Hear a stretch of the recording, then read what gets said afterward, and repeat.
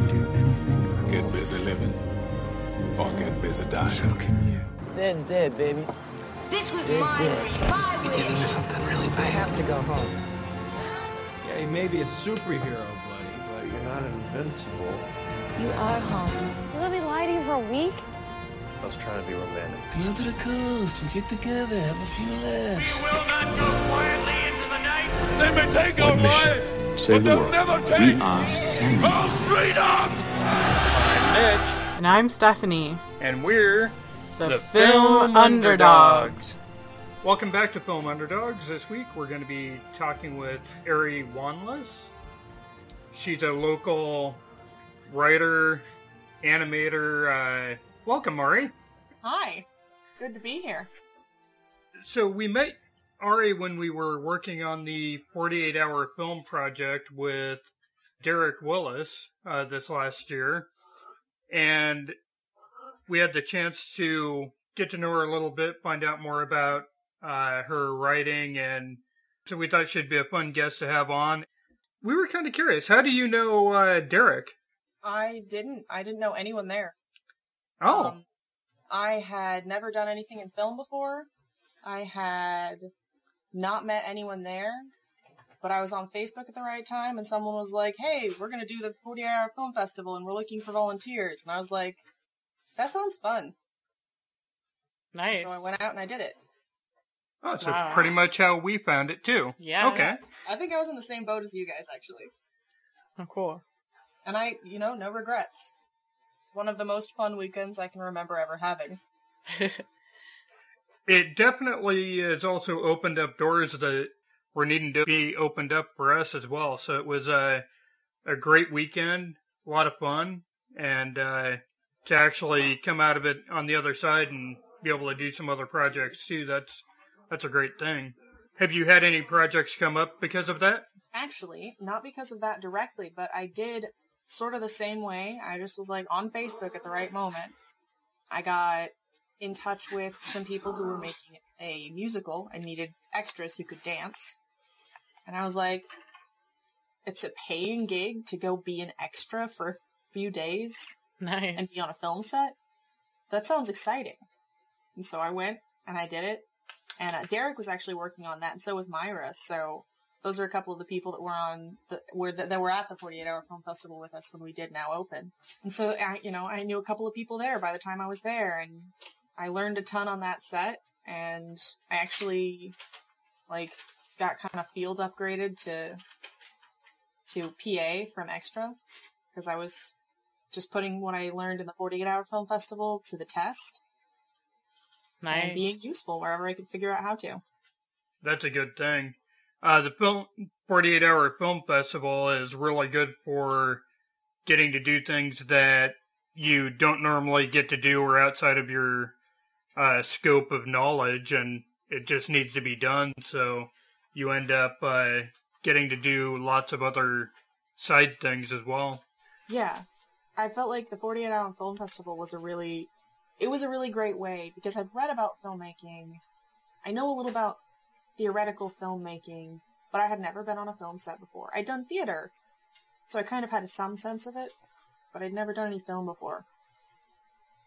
And it was a really, really good way to just put a bunch of those theoretical skills into practical skills so that then I could hone those practical skills and use them again later. Where did you get your start with the theatrical stuff? Were you in college for it or high school? So I was actually homeschooled through until I was 16, at which point I went to community college. And I think that I was doing drama when I was 5 years old or something. I was 5, so I wasn't doing it super seriously. And I wasn't particularly great at it. But it was just a bunch of little children. I think it was probably more daycare and activity center than really theater. But I really loved the theater aspect of it. And then I didn't do much theater again until I was 15. I did a few plays with that group. They were terrible plays. Terrible.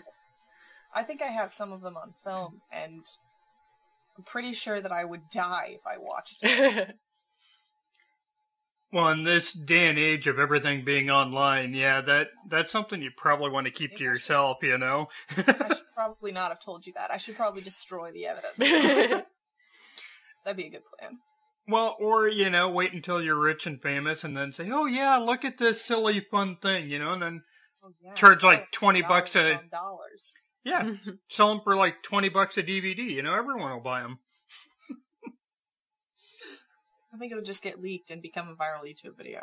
Except that they wouldn't even be that interesting to watch. It'd be like one of those viral YouTube videos that really only goes viral because people talk about it, not because they want to see it. Yeah.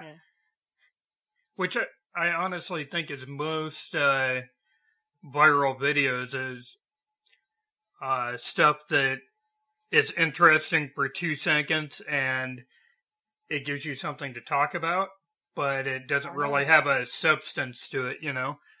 Once in a while they do, but... Chuck Testa was a piece of art. Which one was that? I guess I missed that one. I bet you thought this giraffe is real. Nope. Chuck Testa.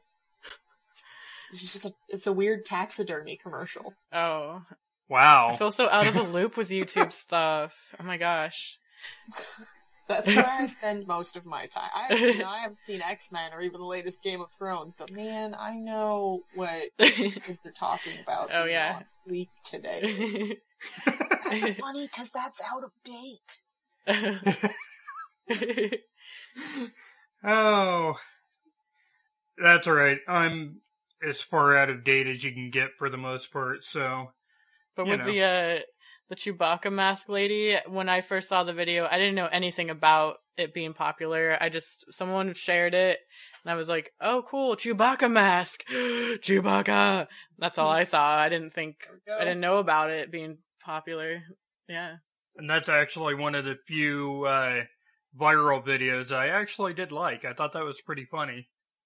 There's a lot of viral videos that are pretty cool, in my opinion.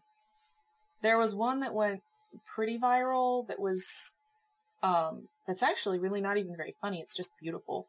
It's this advertisement by the New Zealand Department of Motor Transportation or something. And they have this anti-reckless driving ad that was designed to go kind of video viral, and it did a little bit for a little while. And that's, so it's a whole little art form in its own right, and there's a lot of crap out there, but there's a lot of good stuff, too. Like with anything. Yeah. Yep. I have come across some really good videos on various topics, and then for the one good one, you're going to wade through 20 of them that are they may have a little bit of good information, or they may be funny, but they're not, like, really great. And then you find that one that makes it worth it, Not like, what does the fox say? Oh my god, that tops everything, right? I guess. Sometimes no. I wish I had a refresh button in my brain, or like a close tab button, because I had forgotten that existed, and I was I am so sorry. You're killing me, Smalls. I'm getting a knock at the door. Hold on. Okay. It's the cops. Right back. Okay. They have done something wrong. Oh no. I forgot to put up my on-air sign. Whoops. It's all fixed now. Well, that's good. That's good. So where were we? We were talking about YouTube. And an unmentioned... last for hours. Yeah, it We could. don't need to be talking about YouTube for hours. No. Well, we saw that you have some animation up on YouTube. Oh yeah, what's up there? It was some demo reels up there, isn't it? Yeah, it is. Oh, it's pretty cool. That's very out of date now. Or I guess it's not. I updated it in 2016. Well, that's good. So, what kind of animation stuff do you like to do? Well, honestly, I went to animation school, and I don't think I liked it. And so I'm doing film now, and I think I like that a lot better. That works. I learned a lot from animation school that really, really applies to film, and I like the overlap in that. But I don't think I like doing animation. I really, really, really respect animators, though. They're really impressive people. Like, wow. The people who made Inside Out, and the people who made Aladdin, and the people who made all of those animated movies that tricked me into thinking I wanted to be one of them. I have a whole new respect for them from animation school. And I was doing the easy animation, the 3D animation, not even the hand-drawn stuff. Whew. Yeah, animation is really, it's time-consuming, and you better love the art, because you're going to be spending a lot of time looking at any given piece to make it all work together. And when you start talking about, even for, like the stop-motion stuff, you're talking a full day's work, and you get like 3 seconds of video if you're lucky. You know, it's all of that effort. It takes so long to get such a short thing down that it's very impressive whenever people do it and do it well. Yeah, and animation is one of these incredible tools. I really, really, someday in the future, I want to work with animators. So I love that I went to animation school and got a chance to understand how it works on a very primitive level. And so that I can talk to animators in their own language later. Because I think I mentioned this, when we were working on the 48-hour film festival. Big head that I have, I'm on my first film set, and I'm like, someday I want to direct.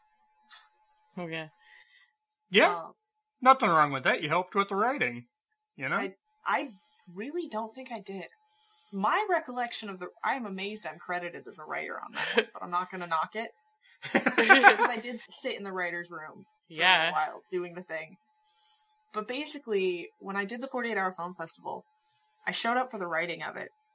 And the people I was there with, doing the writing with, I just gradually was like, I don't want to do this at all. I don't want to be here. I think I'm in the wrong group. This is not working. This is horrible. Everything's bad. And I, kind of spiraled and was crashing. Like, this is a mistake. This is the worst thing ever. Don't do this. Abort. And I came back the next morning for our, 4 a.m. call? Something like that. Yeah, something like that. And the script was written, and I looked at it, and I didn't like it at all, and I was like, whatever, this is the movie we're making now. Now we have a movie to make. I don't have to decide what movie we're making and then be disappointed every step along the way. I can be like, okay, let's make this as well as we can. Yeah. So what would your ideal area of film be? That is a complicated question. One which I am refining. I currently feel as if I thrive on the feng shui of the set. Which is to say, keeping everything moving, keeping everything organized so that it can be moving, keeping everything where it needs to be so that the people who shouldn't be distracted by it aren't distracted by it. And that answer is very vague. So I guess I'll go with PA maybe, or like stage manager position. That's where I'm feeling very happy and comfortable right now, is like just making sure that what is supposed to be working is working. Ultimately, I have TV shows I would like to make and direct. So I would like to write and direct them. I kind of remember you talking about some of them. Like, the problem. Yeah, I think I talked about them a lot. Because I tend to do that because I get really excited. Or I get really clammy and just don't talk about them at all. Those are my two modes. I think you're in good company for that. We're both kind of that way. Oh, yeah. Yeah. No, I remember the one. Am I allowed to mention one of them? Is that okay? Oh, yeah, okay. go for it. I remember you said one that's like Battlestar Galactica meets West Wing or something like that. Oh, God. That's how I was describing it then. Yeah. It's not far off, honestly. That one's going through a few permutations. Right now, I haven't even written a treatment for it. Mm-hmm. Like, the more I'm being on set and being annoyed by certain things that writers do, the more I'm understanding that, holy crap, I do those things as a writer. So, it's all coming into focus now. But now that it's all coming into focus, I'm incredibly busy. So, it's all coming into focus, but I can't do anything about it. Yeah. But yeah, that one, Captain and Captain, that's sort of secondary right now. I'm actually working more on Silver and Cypress, which I don't know if I talked to you about at all, but that's kind of my surrealist... Okay, surrealist is way taking it too far, but, how do I describe this one?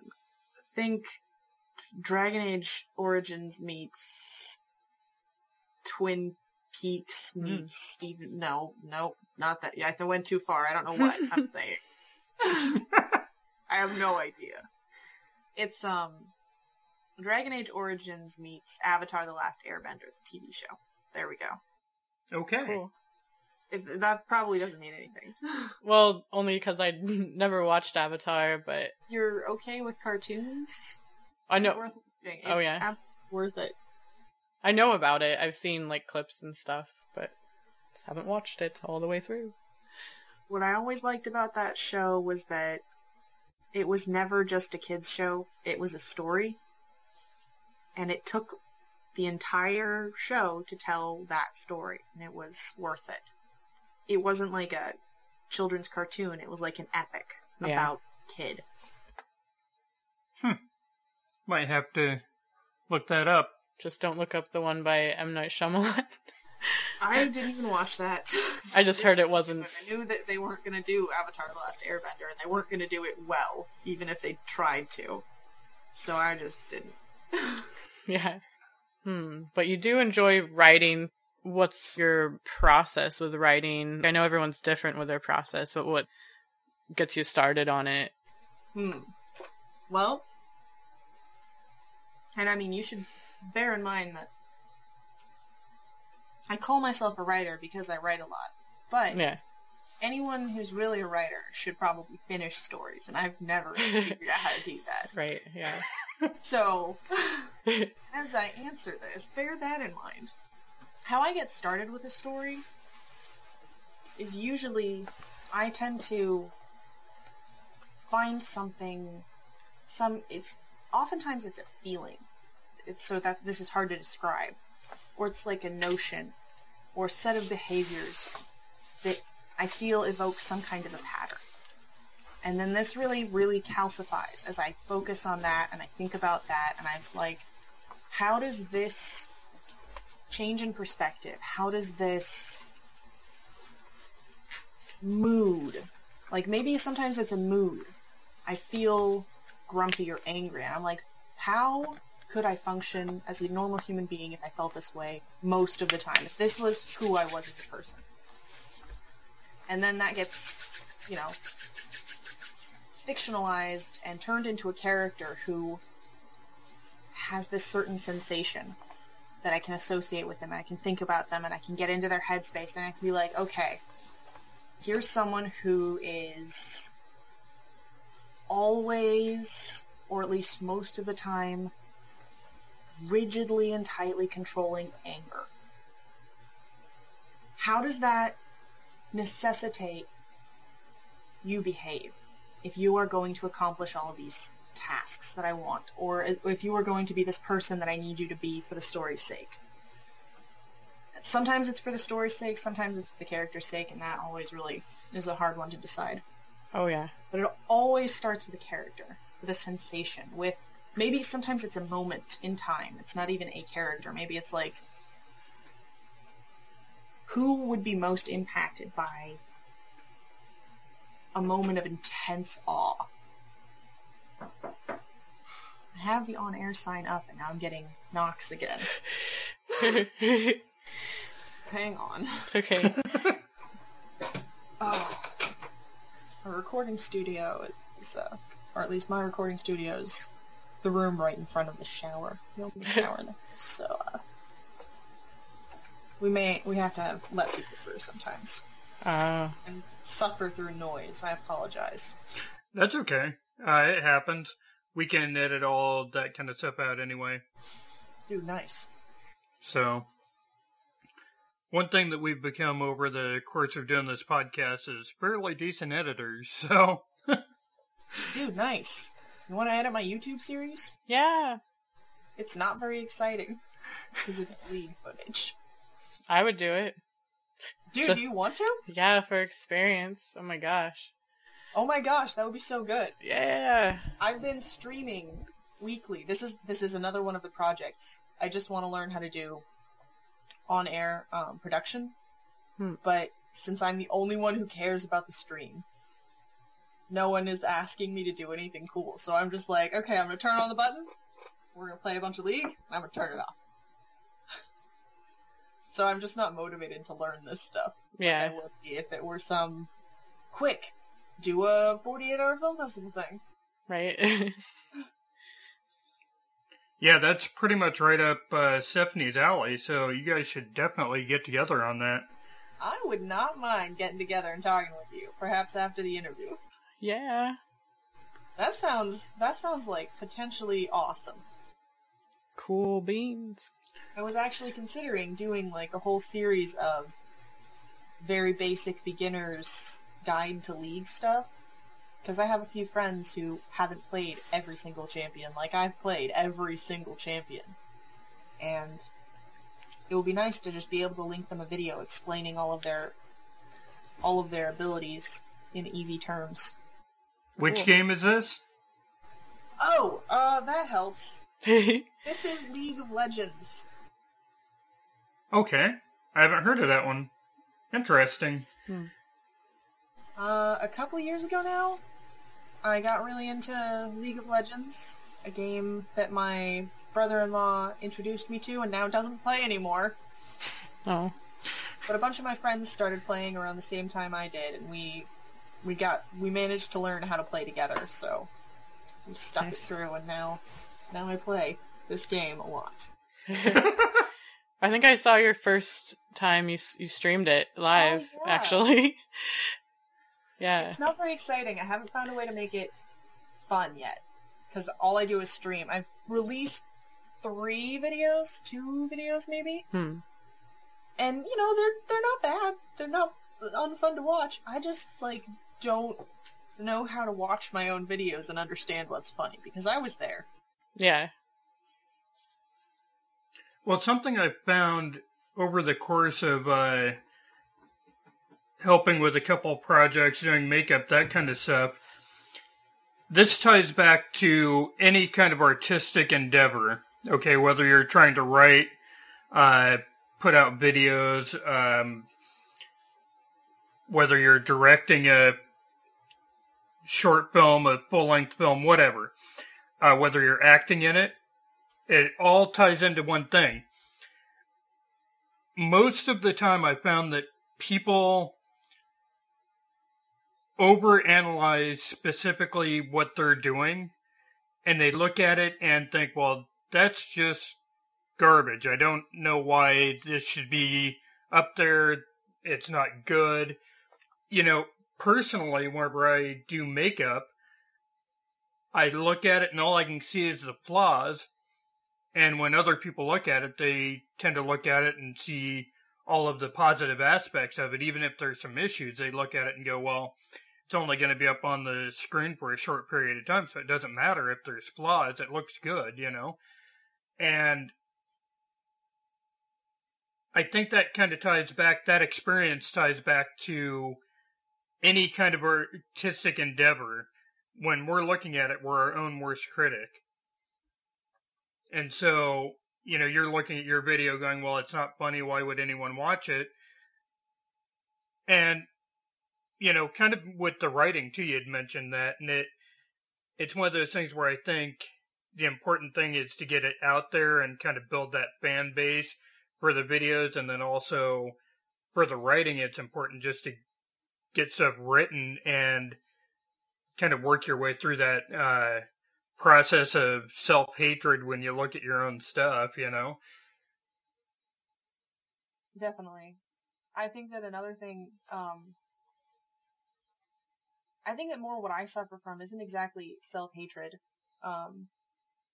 It's a little bit more, I think it's the same thing, but I think that it's a different, association with it. When I went to animation school, they did talk about this phenomenon called shot blindness. And it feels awful. It's the worst feeling in the world. It's so utterly frustrating to not be able to see the goal anymore. Like, basically animators spend, or at least animation students, I guess, spend 4 weeks staring at the same damn thing, looking at it, analyzing it, critiquing it, minusculely moving it. And it is so incredibly easy to just forget what the goal was, really. You can say that you're making a walk cycle, but what does that mean? And you just sort of lose connection with, you're just trying to make it look like this guy is moving from this place to this. You get all tangled up in the whys, the hows, the whats, and not the goal. And then you start trying to fix something bad you see, but you're not working towards the goal anymore. And so you're kind of, you're shot blind, and you're making mistakes. Can't see the forest for the trees. Yeah, exactly. Yep. You're no longer big picture, you're analyzing it. You're in the wrong place to be able to enjoy it. Yep. You are in the place where you are improving it, which is exactly where you need to go sometimes, but you need to be able to get out of there. And what I suffer from is definitely just kind of getting stuck and getting lost.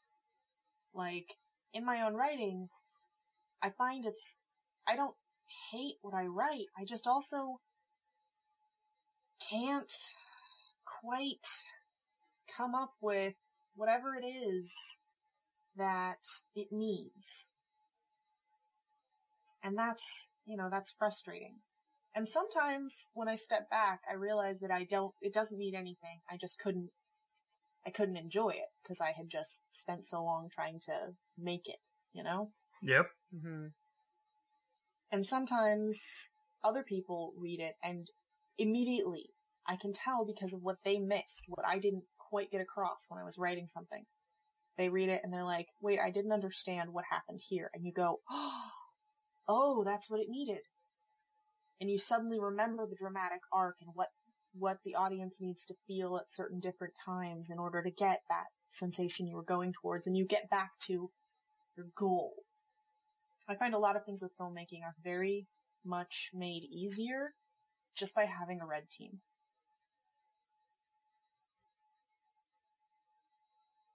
Red team? Oh, sorry. Red team.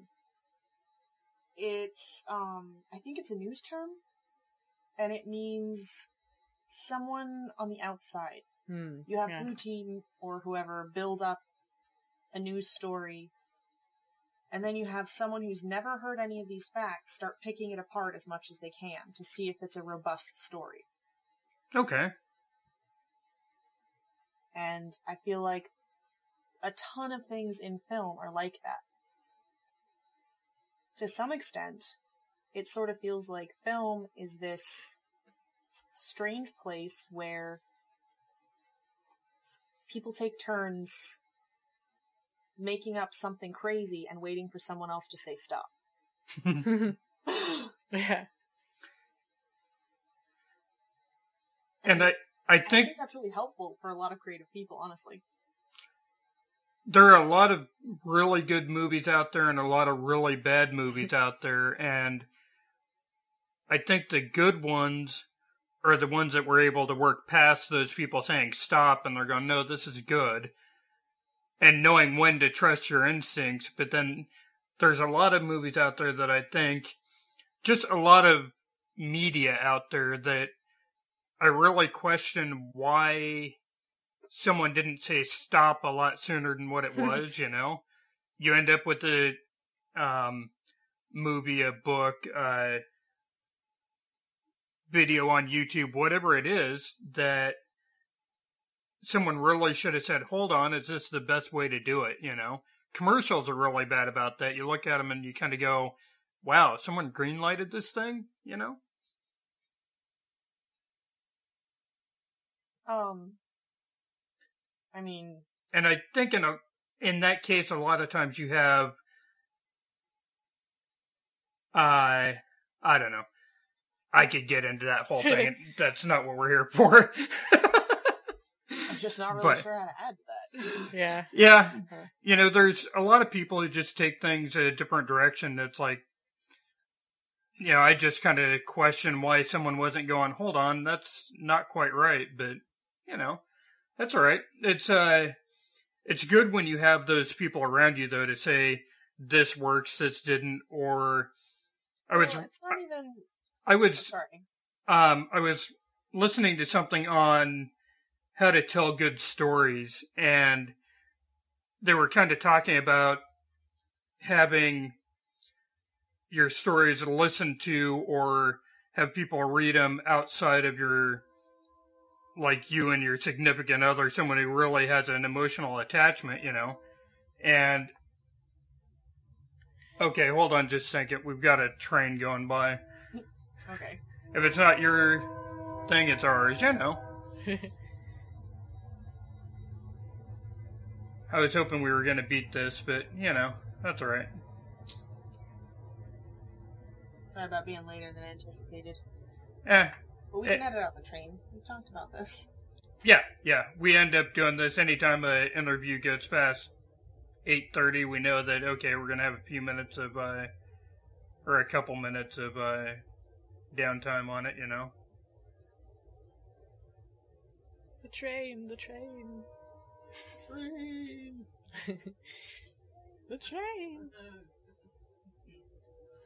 That too. Yeah.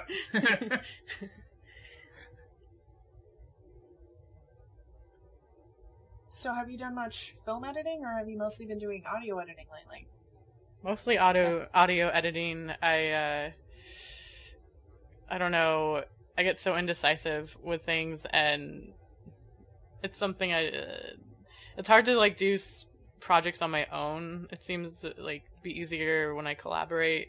And yes, that's like exactly what I was saying about the film thing earlier. Yeah, because when I mean, sure, I could go out there. Like, I only have like my iPhone for video recording. So sure, I could go out and about and record random stuff. But then that's even, my brain is like so indecisive. I'm like, I don't even know what I would do. And so I'm thinking, I'll just go get stock footage from like there's like a website called archive.org or something, and it's like tons of stock footage from like old movies and home movies and news stuff and commercials and but then I still get indecisive where I'm like I had an idea the other day of like I like coffee a lot and I think of it like cocaine, so I was like, I'm going to find a bunch of coffee commercials and get that together and then have people like looking like they're high on something, like high on cocaine, but then I couldn't find footage with people like looking crazy or something, so I'm like, I don't know what to do, but I don't know. I just like, it's a nice little ongoing battle in my brain when I'm doing stuff on my own like that. But if someone's like, oh, we're doing this, here's the footage, yay, okay, you want this, okay, cool, I'll do this. And I don't know. That moment of suddenly you're doing a thing until someone says to say stop. Yeah. And then you stop doing the thing. Yeah. And that's like, I think that's how film seems to work the best. You just someone needs to run headlong until someone else says stop. Mm-hmm. Yeah. And that's how things get done, because it's so hard. There's kind of this theory I have of like, when you're working for yourself and you're making your own art, that can be really fulfilling, but you're always digging. Yeah. If you're working for someone else's art, you're usually building a bridge. Yep. to try and get to whatever it is they're doing. Exactly. Because for And me... Oh, sorry. Those are really different experiences, and both can be very fulfilling, but if you're just digging all the time, you're not making anything cool, you're just kind of making a hole in the ground. Yep. Exactly. Yeah. Because I'm quite a perfectionist, and it just drives me nuts. It's going to be a really round, perfect hole. Yep. Well, and that's going to make it take even longer. Yep. I think that's where you need the people around you to tell you when things are good enough, though, too, because with my makeup, I could take forever to do whatever the makeup is that needs to be done, but then, which is great, and it'll look great, but then, you run out of time doing that, so you've got to balance that out between when it's good enough for what needs to be done, Yep. So it's definitely one of those important things. And there's a saying, again, I learned a lot from animation school. I didn't like the animating, but I liked the education. There's a saying that animators don't make animation, deadlines make animations. Yes. Deadlines. Deadlines are such a mixed blessing. Yep. I don't at all believe in my own deadlines, and I can't follow them, and I don't give them to I give them to myself, and they mean nothing. But right. Other people's deadlines, I will meet freaking just like to the T. Exactly. And I will feel so good about that. Mine, I'll just be like, you set ridiculously unrealistic expectations. Oh my what gosh. What were you thinking I would do? Yeah. That sounds vaguely familiar. What? You went to bed at 1:30 and you think you're gonna wake up at 7:30? What were you thinking? You're gonna sleep in as long as you can because shit, you need sleep. Mm-hmm. Or just lots and lots of coffee. Yep. And the thing is, if someone else had been like, call time is thus and such o'clock, and I have decided that I need to get up at 7:30 for it, it would be happening. Yep. And I would then, tomorrow, feel terrible and make sure to sleep enough that if I have to do it again, it would work. Yep. But you can't, I mean, approaching your own life in your own world as if the director says will kill you. So, I'll just deal with the fact that I don't take my boss seriously when my boss is myself. Mm-hmm. Yep. That actually comes back to why we went from a twice-a-month podcast to a once-a-month podcast, because we were running ourselves into the ground. We had no time to do anything other than work on the podcast. Every other week we were either editing or we were recording a new podcast, and it just got to that point where on the weekends there was no such thing as sleep, and so it became a very bad cycle there. That's when you start to go crazy. Yeah, a little bit. Yeah. Someday you'll get fast enough and good enough that you'll be like, okay, we're gonna make this. Bam, bam, bam, bam, bam. But until you have all those incredible skills, some people can do that. I've seen it. It's crazy. It's crazy when it happens. You have to really be looking for ways to shave time. Mm-hmm. Well, and I think it goes back to perfectionism, too, because I look at the podcast and I'm going, okay, I want to cut out this. And so I'm going through each word at least 2 or 3 times before I decide, what's going to stay, what's going to go. So editing a podcast for me, I got quite a bit faster, but the faster I got, the more picky I was getting. It's like, okay, well, that doesn't work. I want to make it better. Yeah, and for me, I guess I'm just way more visual, and that's why I have fun with video editing, but with audio editing, I just see the what is it? The wavelength. The wavelength, and it's like, that's pretty. Oh, I like the way that one's. Yeah. Yeah. Well, when you look at the wavelengths, see if you can identify this one separately from any others.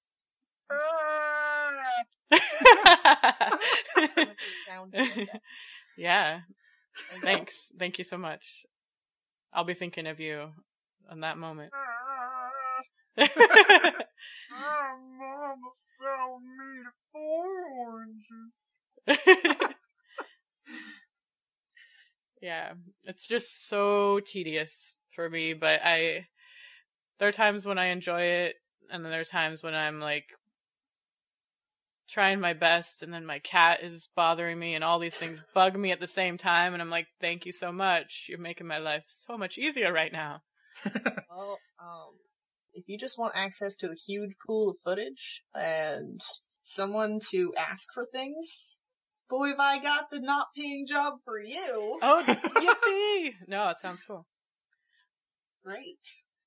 Well, and that's kind of what she's been wanting to get into for a while, is figure out how to work on her video editing skills as well. She had helped out on the 48 hour and then on the Guignol Fest project that we did, but it, she doesn't have the final.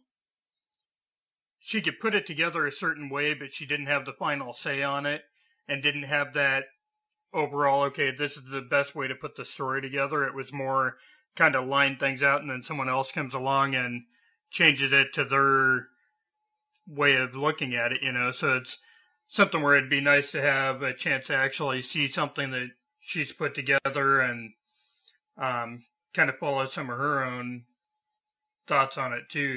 Yeah, it's like I have the skill, but not the experience. Yep. Dude, get some practice. That's originally why I started the YouTube channel, actually, is I wanted to teach myself editing. And I know the basics of it. I'm not very quick. I'm not very fast. I don't have any practice. But now I've taught myself as much as I wanted to know specifically. And I'm not practicing anymore because... Yeah. Because I'd have to watch myself play League of Legends after I just played that game. Yeah. And listen to the silly things that I said once they're not funny anymore. I'm not hearing them the first time. And I'm gonna go get a coffee instead. How about that? That's how my editing goes at this point. We get it done with the podcast, but then there are the moments where it's like, oh, I hear this joke, I'm going to get to hear it 5 times in a row so I can get that out of there. Oh, you're so funny, Stephanie. Oh, I love you. Hearing myself. It's great. I'm going to hear this later. Oh, yeah. Yeah. Welcome to the meta chamber. Pretty much. Oh, what I was saying about the story writing, it's good to have that group of people outside of your immediate family or immediate friends to say, these are the things I have questions about that story, or this didn't quite make sense. If they still have questions at the end of it, that's something that you go back and kind of tweak to make your story more complete. Do test runs of video and stuff for movies that have test audiences, and it does kind of the same thing. They can look at it and say, okay, what about this worked, what didn't? But the problem with video is there's usually not a real possibility of going back and saying, wait, there's this huge gap that people are questioning. So, hey, let's get everyone back together and reshoot this thing, Well, if it's a big budget, they do that, but, But, not all the time. Sometimes they should, though. Yeah. Top Gun. Oh, really? Yeah, there's one scene in Top Gun where the lead, I can't remember her name, but she's wearing, like, a hat and her hair is all shoved up in it because they had to bring her back to shoot and her hair was a different color. Oh, man. So they had to, like, dress her specifically to hide that in one scene. Wow. Yeah, I remember hearing about that. Yeah. They do it on occasion, but sometimes the cost of doing it, especially if you have a big budget person or just a very small budget, you don't have the ability to go back. Or in the case of the Guignol Fest, what we had put out for that actually just needed like 1 or 2 scenes added, but and a couple of things maybe taken out so that there was a twist in it that ended up creating a impossible twist, and it just didn't work. And you could do it without the twist and still make it just as good, but there was like more scenes that needed to be added to it. But it's kind of like the 48 hour, but you have 72 hours to get the film done, and no one wanted to get back together to make that a complete movie afterwards, so it ended up not working as well as what we had wanted, It is what it is. We all learned something from it, and that's the important bit. Yeah. It is what it is. Yep. And I mean, sometimes writing is as simple as that, like, or any art project. You forget to tell someone what the premise is, or you forget to set up for the punchline, basically.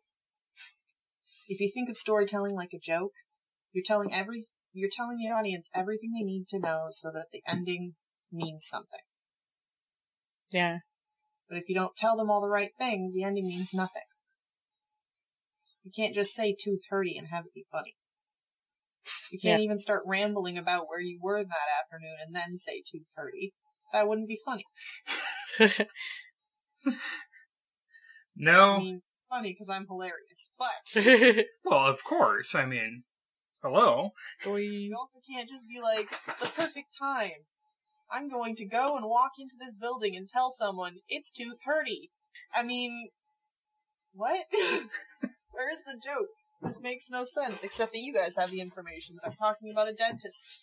It's as simple as that. You just sort of lose perspective of what the goal was and setting up the big pieces.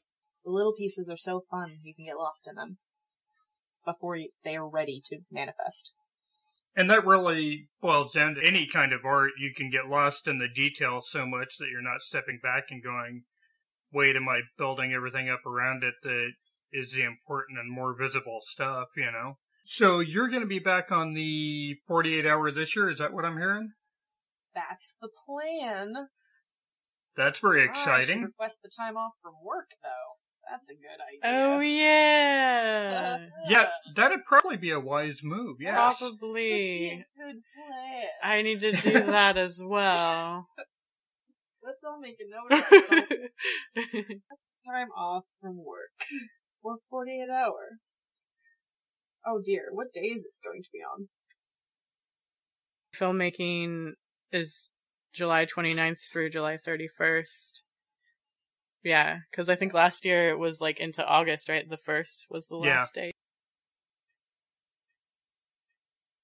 Yes, it seemed like we got out a solid little short film. You know, I was pretty happy with that overall. Yeah. Did a lot of things right. We also did have a good time. I'm not really sure that I would want to show that to other people. Mostly because I had some hand, I guess I did have some hand in writing it, and I feel a little weird about it. It's weird. I have so much trouble going back and looking at any of my old work. Yeah. And that's kind of where I was going with the stuff I was talking about earlier was, you know, looking at your own stuff is kind of weird, but then other people aren't seeing it the same way that we are, you know. I look at my art or my old makeup, pictures of it and stuff that I've done, and I'm just sitting there cringing, and everyone else is going, well, that's really cool. It's because you're so personally involved in it, and that's an expression that has come out of you. From a writing standpoint, I'm sure whenever it's not all entirely you, it becomes this odd mixture sometimes, you know, because it's a collaboration more. I mean, maybe. Like I said, I didn't have too much involved in the collaborative aspect, but there's something a little freeing and a little bit, it provides a little anonymity when you're collaborating with other writers. You don't have to, it relieves the pressure, you know? It's like, oh, whew, if this is terrible, maybe it's Jim's fault. Right. Yeah. For this year's 48 hour, I'm hoping not to be sick. And then also, if it's going to be at his place again, he does have air conditioning. So that's going to be nice. And then also, I think I'll be hopefully more out of my shell this time and not be like, no, I'll be good. I've gotten better about that stuff. So being sick and editing basically means you're not going to talk to anybody, which is a little sad. Yeah. I'll be real, it was a little sad. I know. Do you think I'm out of my shell more as well? Because for that one, it was kind of hard because that was my first time out working, doing anything other than just, you know, Halloween kind of stuff. I'm a relatively shy person to begin with, and then to be thrown into that, it was kind of difficult. But it'll be fun to get back together with some of the same people and do it again. Agreed. Mm-hmm. I am not really shy, but I always believe I am before I start doing a thing. It's a little hard to just explain. Yeah. I always really worry I'm socially awkward, so I end up explaining things far too much. Or maybe it's enough, and I just worry that it's too much. I do that too. Yeah. Yep. Kindred spirits. Yep. But it tends to serve you well if you're like the PA, which I always gravitate towards, because they're the person who, like I said, they deal with the set's feng shui. It's useful when you can be that person who's just like, yep, I'm terrified. I have no idea what I'm doing. What do you need? That was my deal. I was just like, I've got no idea what it is I'm doing. Tell me what to do. Oh, you need a thus and such. I will figure something out. How big does it need to be? Okay, gotcha. And that's a good thing. You found something that works for you and that you're good at. And there's a lot to be said for that. I'm currently in the process of doing a bunch of data entry for a script. I get to read a script that someone else sent me. And I'm like, okay, if I were in charge of this project, here are all the things that I would want in a spreadsheet. So now I'm done.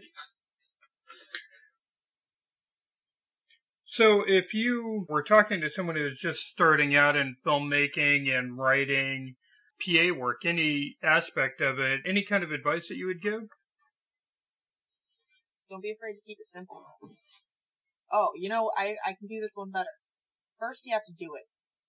Then you do it well. That makes perfect sense. Yeah. But remember, it's first you have to do it. Yep. Then you do it well. Mm-hmm. I'm getting that tattooed somewhere on my body. I discovered this piece of advice, shortly before I got dreads. The dreads are gone now, by the way. They've been gone for a couple months. I was going to ask about that, but... No, I was done with them. They were a really good experience, and I may do a dread thing again at some point, but better, because I did it once, and it didn't turn out well, but I did it. Maybe I'll do it well later. I went through a bit of changing during that period, and I decided to do dreads, which I'd wanted for many years, and I'd never done, and I'd always talked myself out of. And I kind of came up with this mantra for myself. First you have to do it. And then you do it well. So, if I were giving advice to anyone else just starting out in this, that would be my advice. Just don't be afraid to do it. Or do be afraid, but do it anyway. Yep. Yeah. Yep. That's actually, to me, the bigger part of it is it took me so long to get my foot in the door at all because I was afraid to start. I was afraid of not doing it right, not doing it well, and honestly being laughed at or whatever, And this isn't the stuff that actually happens generally, but I was afraid to put myself out there and actually do it. And just stepping past that fear and saying, nope, I'm going to do this. I've got something to commit to. And it helps when you have something small like a 48 that you have to be all in. You have to do it. You're doing multiple things. You don't have time to think. You don't have time to that do it helps. well. You only have time to do it. Exactly. And that's the thing. That's the phrasing of that advice is so specific. It's first you have to do it. Then you do it well. You can put so many different emphases on it to mean, I feel like every motivational thing you need. Yeah. I like that. That's good advice. I don't know when or where I'm commemorating it with a tattoo, but I am. Nice. Because that is advice that I think I would like to keep with me for my whole life. Yeah. That's good advice. Yeah. Yeah, you probably saw, but I just got my first tattoo a couple weeks ago. I didn't see. You didn't. Very active on Facebook. What? Yeah. Wait, was it on your leg? It's on my like inside of my wrist, kind of. Oh boy, I saw someone else's tattoo. It wasn't someone else. My feet had a leg thing. Yeah, I got like a Stegosaurus skeleton. Yeah. I'm gonna have to look at, well, I feel like it's weird to look at pictures if we're still doing an interview, though, because your viewers won't see them. So I'll say it's that. okay. More importantly, the clackety-clack of the keyboard, you know. Oh, fair enough. Yeah, but that's okay. All right, well, I think we're going to wrap it up. Do you have a website or anywhere that you want to send people to see some of your work? Well, apparently, I'm going to have an editor soon, potentially, for my YouTube channel. So let me just let me clack the keyboard real quick. And bring up a URL. Yeah, that's my YouTube channel, which currently has a few League videos, but I'm hoping to expand what's up there to short films, experiments. I don't really know. Right now, I'm sticking with the League videos until I at least finish one of the projects I'm working on. We'll definitely get that up on the show notes so that people can come over and check you out. Great. Thanks. So, all right. Stream every Friday at 6. We're very consistent. That's good. That's good. Yeah. And it'll be fun to see what you guys can, between you and Stephanie, what you can put out there beyond that. Let's see if we can't beef up some footage. Yeah. Yeah, definitely. And if there's something up my alley, don't be afraid to let me know. Yes. Right now, I'm just working with video game models, and I don't think you can put makeup on them. Yeah, but not at the moment. If you can figure out how, I mean, that sounds pretty cool. Yeah. What that means. I don't know what that means, but okay. It's alright.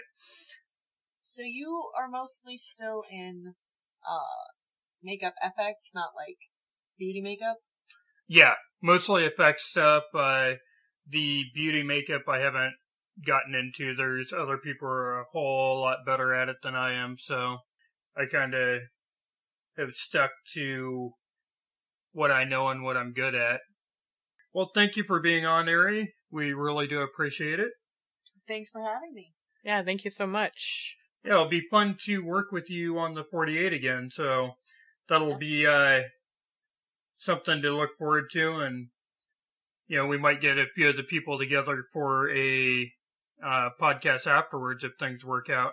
Just kind of a debriefing kind of thing. Everyone get together, have fun with it, you know? Sounds like fun. I'm looking forward to both. Good. All right, have a good night, and thank you for being on. You too. And See ya. bye, listeners. Oh man, let's talk about films. So this week on Film Underdogs, we watched the movie Silver Linings Playbook. It's actually pretty much my favorite movie right now. And it's basically about a man coming out of a mental institution for treatment for some erratic behavior on his part from an incident that occurred with his wife, and he's coming back into society after being there for 8 months. He's trying to better himself, as he says, for his wife, to work on their marriage, and he just wants to improve for her, as he says. And he lives with his parents, and they're trying to take care of him, and they have their own stuff they're dealing with. And then he comes across character Tiffany, and it helps him, you know, focus on more important things in his life, just hanging out with her and taking the focus off of his mental illness in a way, and she also deals with some stuff with some mental illness stuff, I would say, and they kind of, click together because of that, and he pretty much discovers who he is a little bit more because of her and just what he experiences after treatment. I think it's a really unique look on romantic comedy. I mean, I wouldn't label it as a romantic comedy. It's kind of just, I would say it's more of a coming of age story for someone who is discovering themselves later in life, which can happen. So that's how I see it. We're going to talk about this movie, and it's going to be great. Y'all going to love it so much. Yay! The main character was Pat, played by Bradley Cooper. Tiffany was Jennifer Lawrence. Pat's dad, Pat Sr., was Robert De Niro. His mom, Dolores, is played by Jackie Weaver. A friend that he meets in the institution is Danny, that's played by Chris Tucker. And this was written and directed by David O. Russell and based on the novel by Matthew Quick. It came out in 2012 and it was nominated for 146 awards and it had 87 wins, including the Golden Globe and Oscar for Best Actress in a Leading Role for 2013. And Jennifer Lawrence took that. So I would say overall it did really well at the box office and at the different award ceremonies. Where do you want to start on it? It's clearly his dad is where it all started for him with the mood disorder stuff with bipolar, just because his dad has major OCD and is very in denial about it. Obsessed with football. The Eagles. Philadelphia Eagles. And I think he might have bipolar, or I don't know. Because he had an incident at a game where he exploded and beat up a bunch of people or got in some fight. So I don't know how that plays, but of course that does play into Pat's behavior, erratic behavior at times, where he just explodes and just kind of just sees red and doesn't care about what's going on around him and just boom. Where he got is from his father, obviously, because his father is, like you said, very OCD and has probably same thing. In the movie they called it bipolar. In the book it's questioned as to whether it was specifically named as one disease or another, or disorder or another. I haven't read the book yet. I don't know what they refer to it as. That whole aspect of the movie was rather difficult for me to watch because I've personally been in situations that are like that times 10, and so while this is a very simplified version of what's going on with bipolar, at the same time where you've dealt with this kind of stuff in various aspects, it's still kind of difficult to watch, and that made it uncomfortable for parts of it. I enjoyed the movie, but there were parts of it that were way difficult to watch. This isn't going to be one of them that I can just put on the repeat and just watch over and over, because it's just, it touched too many buttons, you know. Oh, okay. So you had that whole aspect of it, and his mom seemed to be the only relatively sane one in the movie. Exactly. She was definitely trying to keep things normal and peaceful and trying to stop all of the nonsense. And then you had Tiffany, who lost her husband, from that you can see a very definite depression, and she became very promiscuous, slept around in her office to the point of losing her job because of it. So she's trying to deal with her grief by finding comfort in being near someone, just trying to find what she needs in order to make sense of it all. I think she was my favorite character, though, because she was so honest. She tells it like it is, but with no filter, basically. She was just really the extreme of it. Yeah, I think there may have been something else at play, too, other than just depression. But through the whole movie, the only color she wears until the last scene is black. Oh, yeah, that's right. And then in the last scene, when they do the dance, she's wearing it's white. White dress, and as she's walking up to the stage to do the dance, she takes off the black, and it's that symbolic moving forward. That's a cool way to look at it. I didn't see that before. That's cool. So through the whole thing, you can see the depression, and she's working her way out of it, and then by trying to make a friendship with Pat, and they're trying to find how to move on past their lousy luck with just life in general up till that point. Yeah. I just was thinking the reason why Tiffany acts out a lot, when you mainly see it when she is with Pat, and I think it's just he brings it out of her because of how he's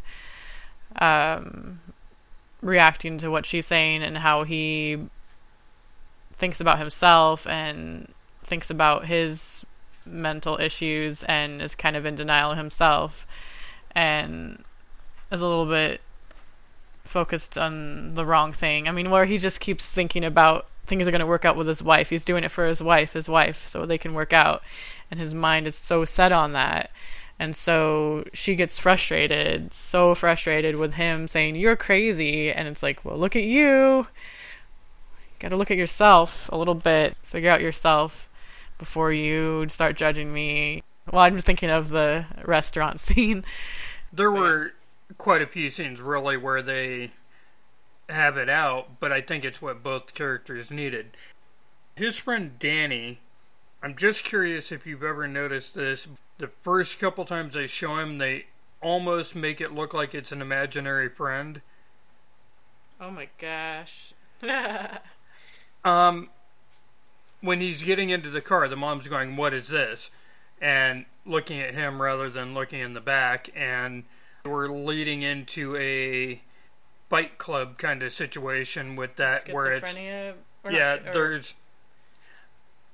Well, that's multiple personalities. What am I saying? Well, multiple personalities pretty much covers it, but it kind of, to me, that's what I thought they were going to go with. And throughout the movie, you see that, okay, wait, no, other people are talking to him, so obviously he's actually there. Yeah. So I don't know if that was intentional or not, but it kind of makes you question his sanity a little bit, you know, because this person who we haven't seen up until the time he's in the car, you know, I don't know. It's just something that I'd got kind of hung up on at the very beginning of it. Mind you, I've only seen the movie one time, so I don't know. Maybe it's more clear each time through, you know, I don't know. I've only seen it twice, but I just know it so well somehow. I mean, it's still, I own a copy of the Blu-ray, and it's still in its wrapper. I watched it on Netflix when I watched it the second time. This isn't your Die Hard, then? Okay. No, I haven't watched it over 100 million times. It's not 100 million. It's like 200.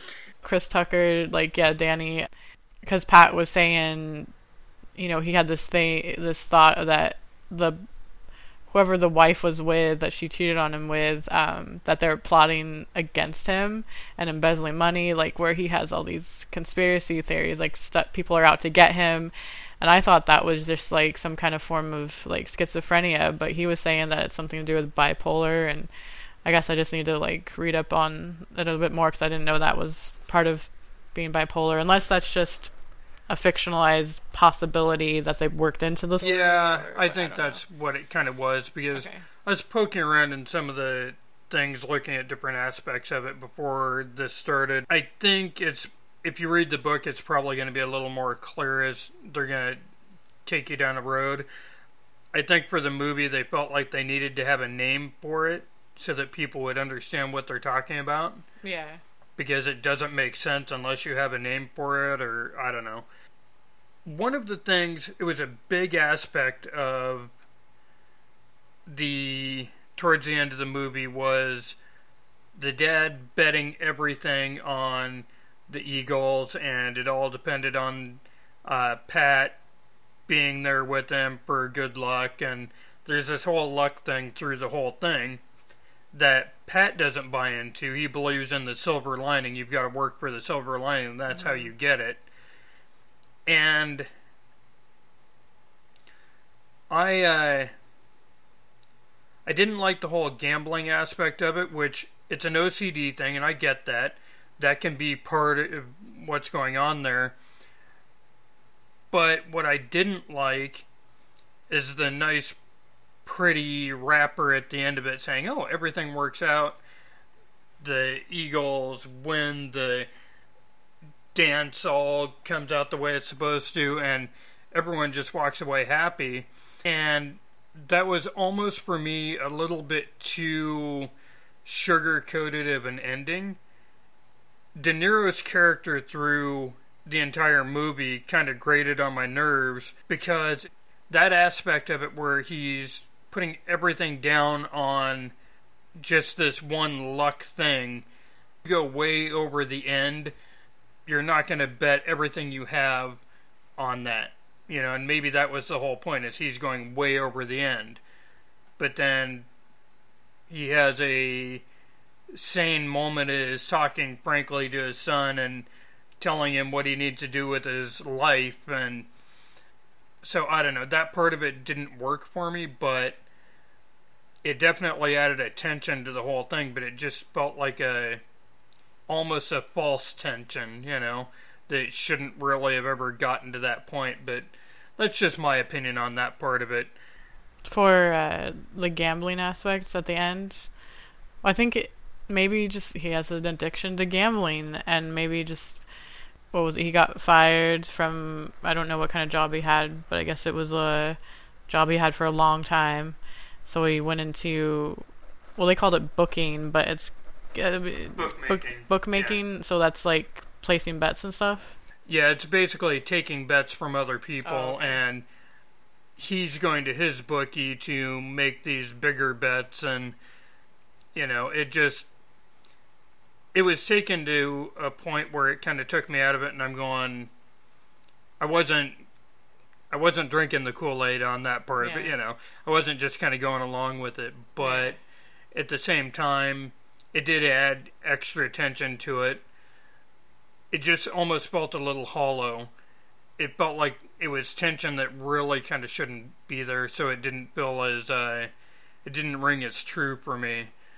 And honestly, Danny's character, I kind of had the same issue with him, is if he would have been there for for a few more scenes, other than just popping in to meet the family, which I thought was a little bit odd, that all of a sudden he's just there with the family and everyone's just, oh, okay, well, it's him and he's here. Okay, no big deal. Yeah. And then he shows up randomly at Tiffany's house and teaches him how to dance. I felt that was too convenient. It's too easy of a turn to say, okay, well, you have a African American in your film, and so obviously he knows how to dance. Oh. And maybe that's something that they were trying to play with and going for that stereotype, just to kind of poke at it and say, okay, well, this is what some of the rom-coms do, that kind of thing. But it just didn't feel as true. Now, I do like at the end, their big finishing move just felt really weird and uncomfortable. Yeah. And it was like, even in the characters in the film were looking at it going, what is that, you know? Yeah. Yeah.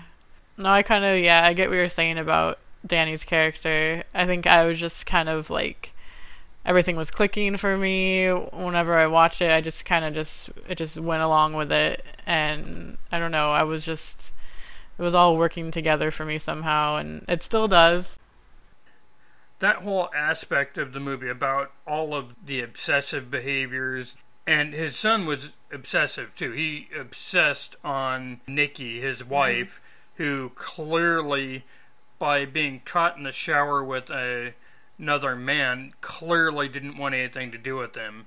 And so he's obsessing over this, and a lot of these points are like hitting home a little bit too much. As much as I didn't like certain aspects of it, I think part of the reason I'm more critical of it too is the fact that I've been personally through a lot of different stuff in my life, and I think everyone has. And like you were saying earlier, to my friend Mike. Yeah, to my friend Mike. Everyone has a lot of crazy stuff going on in their heads that they deal with, but some people just can't handle it and deal with it in different ways. Yeah, and trying to figure out a way to deal with mental issues can be difficult, Yeah.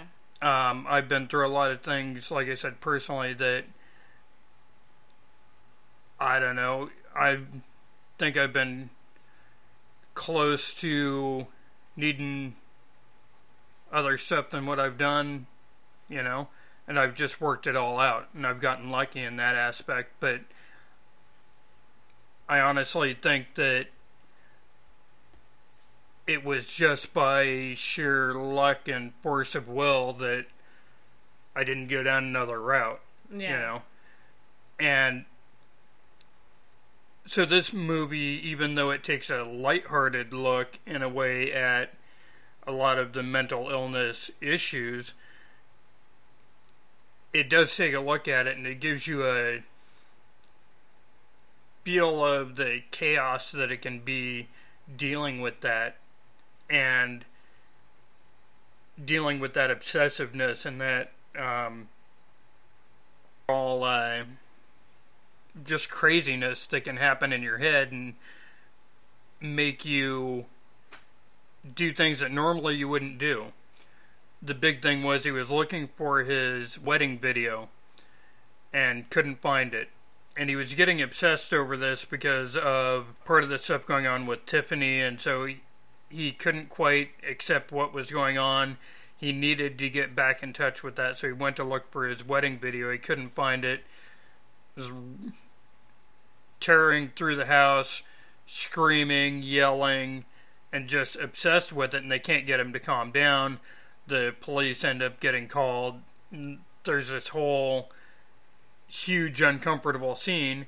He ends up hitting his mom, and him and his dad get into it and hit each other a few times, and it's that kind of stuff that when you're in it, you can't really always figure out a way to get out of it. Yep. And I've been there. I've lived around a bunch of people who have various degrees of needing some help, so yeah. While we are talking about the movie, that brings up a real point. If you need to talk to someone, call a friend, call a psychiatrist, do what you need to do, but look at a way of taking care of that problem, because it's not going to generally just go away on its own. Yeah, and you're not alone, too. I mean, yeah. It took me some time to realize that, but I guess I'll go into this because, the reason why this movie is one of my favorites, and it just is kind of like a comfort, is because, I deal with some stuff. I have anxiety issues, and, maybe sometimes depression and stuff that comes up, and it just, I guess I was able to relate to it in a way, even though I didn't, I never have those exact behaviors. I just know that I have like some kind of connection because they're going through stuff too. And like one of the things that hit home was like the character Pat was talking to his therapist saying, I didn't even know that this is what this is and that this is how I can get help with it and work through it and stuff. And that's how it was for me for growing up and everything. It was like, I don't know what's going on. My parents didn't know what was going on. They thought it was a phase or something, and it's like, nope, this is a real thing. And yeah, and therapy helps, because it's like someone you don't know and someone who doesn't know you, and they're totally unbiased, and you can just talk about whatever. Just talking about stuff helps for me. So, and I think going to therapy is healthy in general, even if you don't have like a mood disorder or mental illness. It's like just to relieve stress and to figure things out in your daily life. It helps, Yeah, but yeah, sure, the movie was showing the extreme moments of their, I don't know, like sometimes I don't know the difference between a mood disorder and mental illness. Well, bipolar is basically saying that you're on the top of the world one day, your emotions you're feeling the extreme highs, the really happy, everything's great, everything's perfect, but then you're also experiencing the extreme lows. Yeah. And so it's changing back and forth. And sometimes it's not even going from full extreme to full extreme, but you get these major mood swings up and down, and it's difficult when you're going through that on your own or you're around someone who has that going on. Yeah. And especially when you don't know what it is. Yeah. Because frankly, I don't remember ever hearing bipolar until probably the last 10, 12 years, something like that. And I'm sure that term was out there before that, but I never really heard it that much. We're getting into it's like mental illness and stuff, and like people are more aware of it now, and it's a good thing because there's more help out there. It's like for people to realize there's a lot of help. I know we already mentioned stuff about getting help, but do it. Well, and it's hard, but do it. It is hard, and sometimes, especially whenever it's happening to you, it's hard to see. And it's hard to see beyond the immediate issues and the immediate stuff. And, I go through, and I'm sure a lot of people do, but I go through what I like to call free-floating depression. There's no reason for it. I'll be just fine and everything's going great, and then all of a sudden, I'm just down. And I am not happy with the world, and don't know why. Everything's good, but usually, it doesn't last very long for me, but it's there, and I went through my phase of when I got divorced.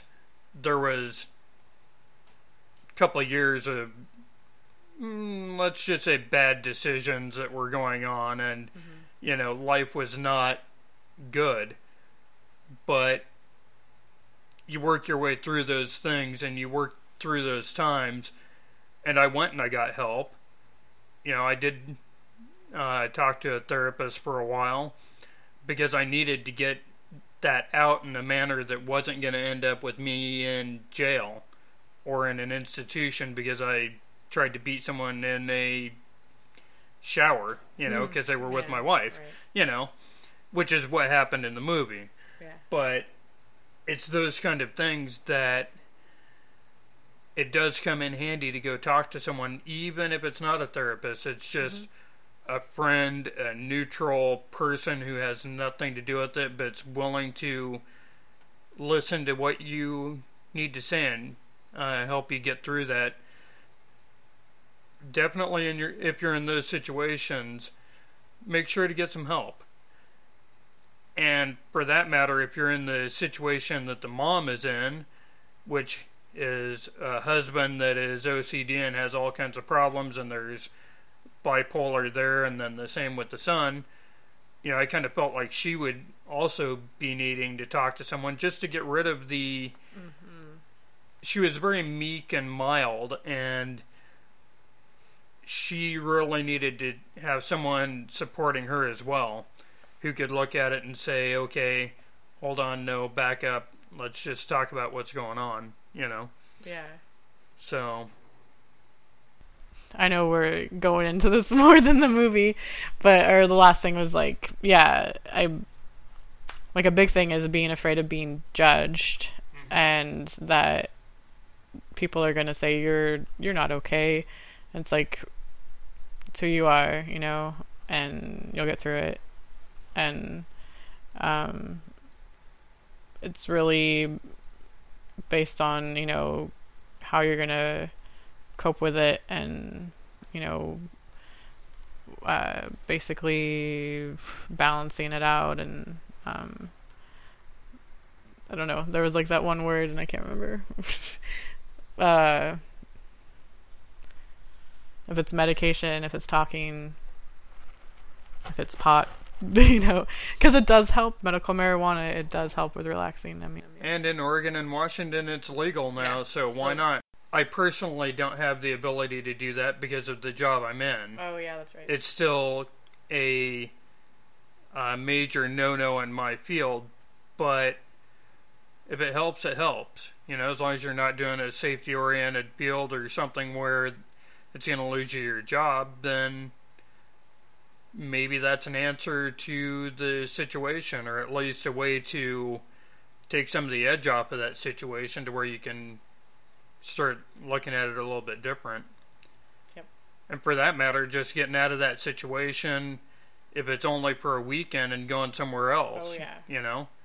And one thing I did like about the way he tried to improve himself, and that was what the whole movie was about, is improve yourself and work hard, and you'll get your silver lining. Well, it's overly simplified, but he did read a lot. And jogged, and he was doing the things he needed to do in order to improve himself, even though he was doing it kind of for the wrong reason. He was at least still trying to make himself a better person, and that's what you've got to do. You've got to take that first step towards being a better person. Well, it goes back to what Ari said. You got to do it first, and then do it well. You've got to do it. You've got to make that change. You've got to step out and say, no, I'm going to be vulnerable to someone, and I'm going to step out and be vulnerable and make that change. Go talk to someone. Find out what medication can help, whatever the situation is. And that first step is always going to be the hardest one to take. And yeah, we are talking about this more than the movie, but this is what the movie brought up for me. Well, yeah, definitely. And this is why the movie was hard for me to watch. Because I remember going through a decade of bad times, or more than that. I get that, yeah. You work hard and you try and find that person who's going to help. I don't necessarily think that taking one bipolar person and one depressed person and smashing them together is going to make one perfect person and make a happy situation, but maybe it will. Maybe it's a matter of finding that person who brings out the best in you and helps you improve what you need to improve on, and you help them improve on what they need to improve on. And go out there. You can find your Pat or your Tiffany or your good therapist that likes the sport you like, or whatever. I don't know. Mm-hmm. But you've got to make that step to... You've got to make the step to improve. Whatever form that looks like for you, You were saying, it seemed like a fluffy ending where everything's happy. I guess one way to look at it, even though in a way it was a Hollywood ending, that's probably showing a moment when they're happy, but I guess it's like that with every movie, where it's like you don't really know what's going on after this. What's the 10 years after? Yeah, it's like they did, figure stuff out that, or he figured it out that, he was in love with her, and well, and with her ending, I can understand her ending actually being a little more positive, because she did lose someone, and she was trying to find someone to help just be a friend and be there for her, and someone to be more. But the first thing she really did need was a friend. Yeah. And so it was, on her part of it, I can see where that could be a happy ending. Yeah. On his part, he's got to fully let go, which she basically did. I think what could have improved the ending for me would have been one small thing of the wedding ring, whether it's just dropping it on the floor, throwing it in the garbage can as he's walking out, toss it back to her, to Nikki, or something to get rid of that reminder on his hand. Oh, throwing it at the house. That would have been good. Well, yeah, but they were outside of the dance studio, or the where the dance took place at. So it's like, just anything in that moment to say, okay, wait, he's actually breaking the bind. That would have, to me, helped a little bit, but I guess that would have tipped off what was going to happen once he got outside and followed her. So, that's okay. Pat still has to deal with his mental disorder, and be able to, control it and all that. She has to deal with her stuff still. So, they just happen to work well together somehow and all that, but they still have to deal with it. And just because you find your happy ending doesn't mean the journey's over and everything's going to be good. It means that's the beginning of the next step, and you've still got to work on it. It's always a journey. And pretty much until we die, the journey's never really over. And everyone has flaws, and so, I honestly think that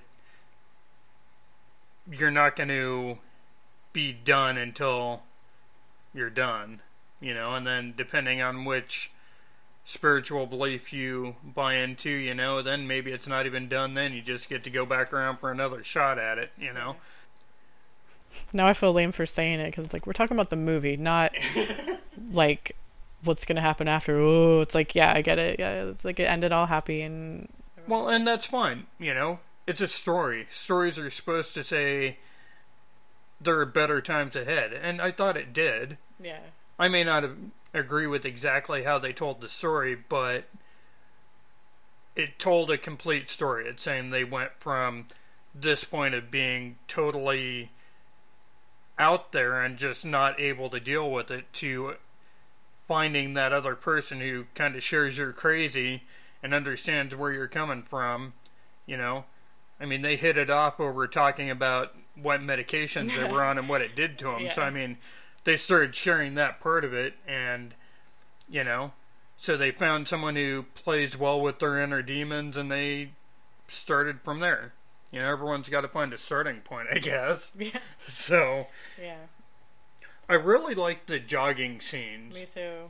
Her coming out of nowhere. Yeah, she just popped up at him and yelled at him, and I actually really liked that. I thought it was a interesting aspect. The whole movie basically is designed, I think, to keep you off your guard. It always is supposed to feel just a little bit off kilter no matter what's going on. I think a lot of the dialogue was the same way, because you never had... I don't think there was a dialogue in the whole movie that didn't end up with someone upset about something, And so there was always that conflict, and it came back to people dealing with all their inner emotional turmoil. Yeah. But the jogging was fun because they used that to move the story along as well, especially whenever they're jogging along and they end up at the restaurant, and he's like, "Do you want to have dinner here?" Yeah, the dialogue was just so, I thought it was creative and not cliche at all. Like, I mean, David O. Russell, is definitely, well, he's the writer. Boy meets girl, and then stuff happens and they're in love. Yay! It's like, it was just a really unique take on a love story, because it wasn't all just a love story. There was all this stuff in between, and, it's also character development too, and, puppy is dreaming somewhere.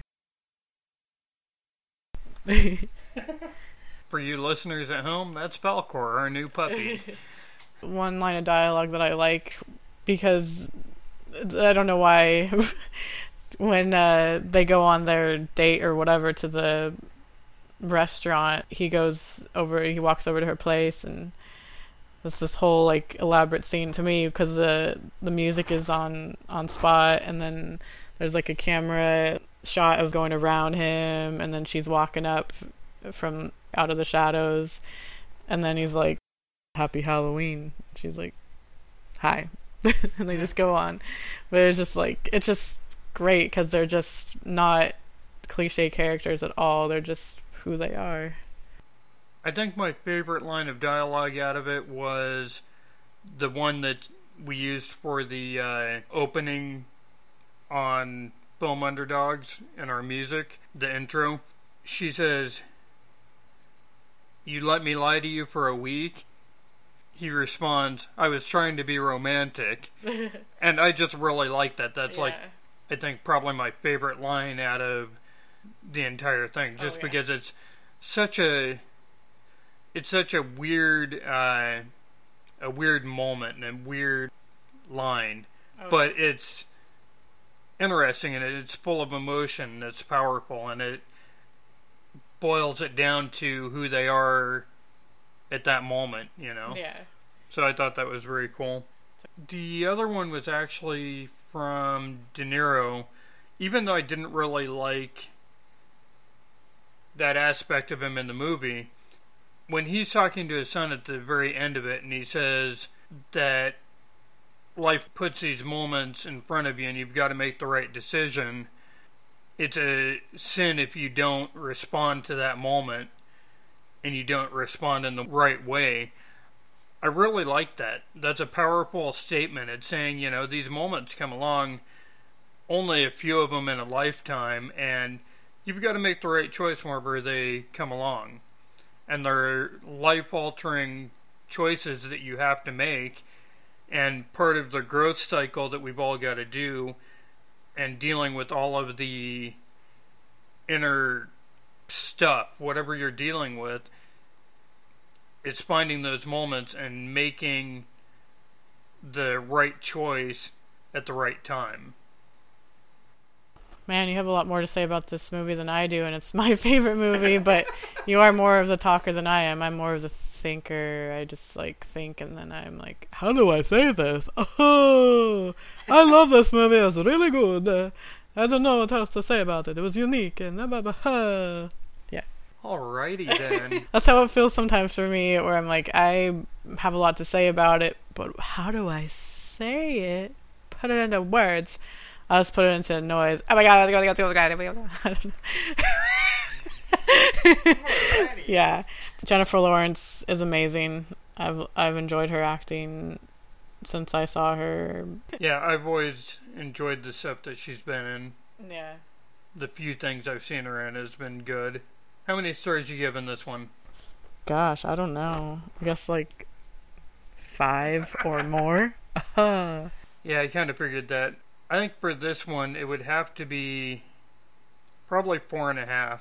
Even though it was really uncomfortable, I think that's why it's actually as powerful as it is. And even though it's not one of my top 10 favorites, it's well done, and it definitely gets that across. But throughout the whole thing, one thing I did appreciate is the fact that they brought the humor, even though they didn't try and pull it off as just an absolute rom-com.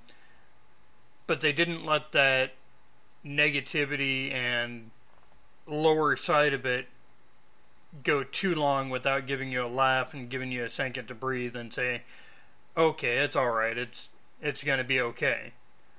And that's very important where you're building something up. If they would have gone too deep into that, that could be a lot darker of a movie. So they were telling a good story and saying what they needed to say, but they were giving you a chance to relax and laugh and breathe also at the same time.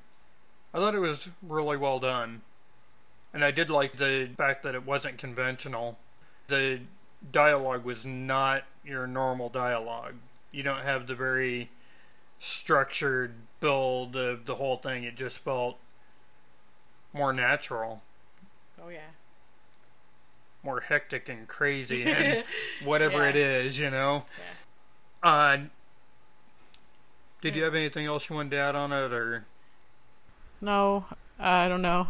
Because I can't come up with the cool words, and I just liked it a lot, you know. Well, and we did talk about a lot more than just the movie. And worst comes to worst, if you guys have no one else to reach out to, you can always reach out to us here and we'll talk you through whatever we can help you with. I mean, whatever you've got to do to deal with your inner demons and getting through your moment, you know, I really do say that you need to do that, because it can take you down or it can build you up, but it's all up to you and how you decide to deal with it in the moment. And it's not easy. It's never easy. No one ever told me life was going to be easy, you know. I don't think anyone's been told that. And if they have been, they've pretty much been lied to. They need to talk to whoever it was, because that ain't right.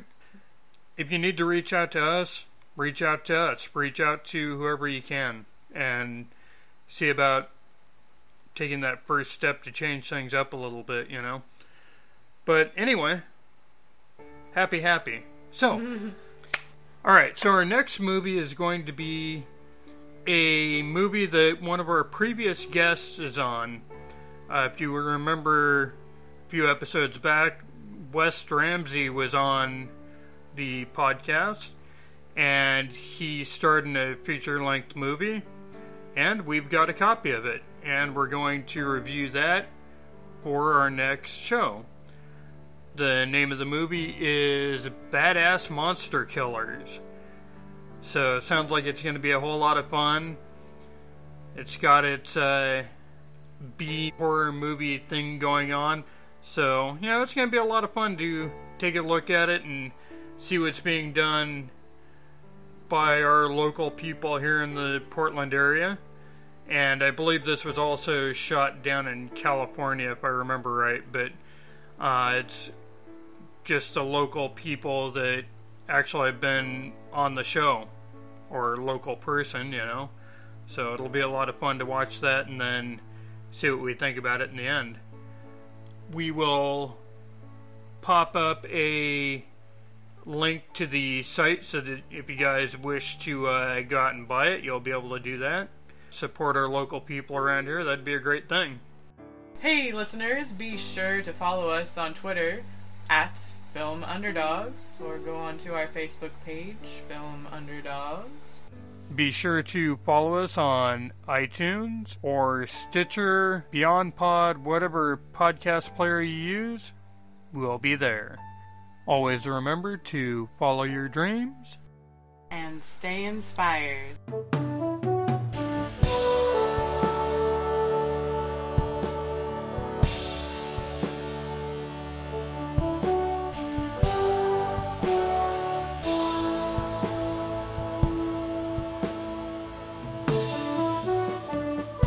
Most cats don't even realize there's a serious cosmic struggle going on right under their noses.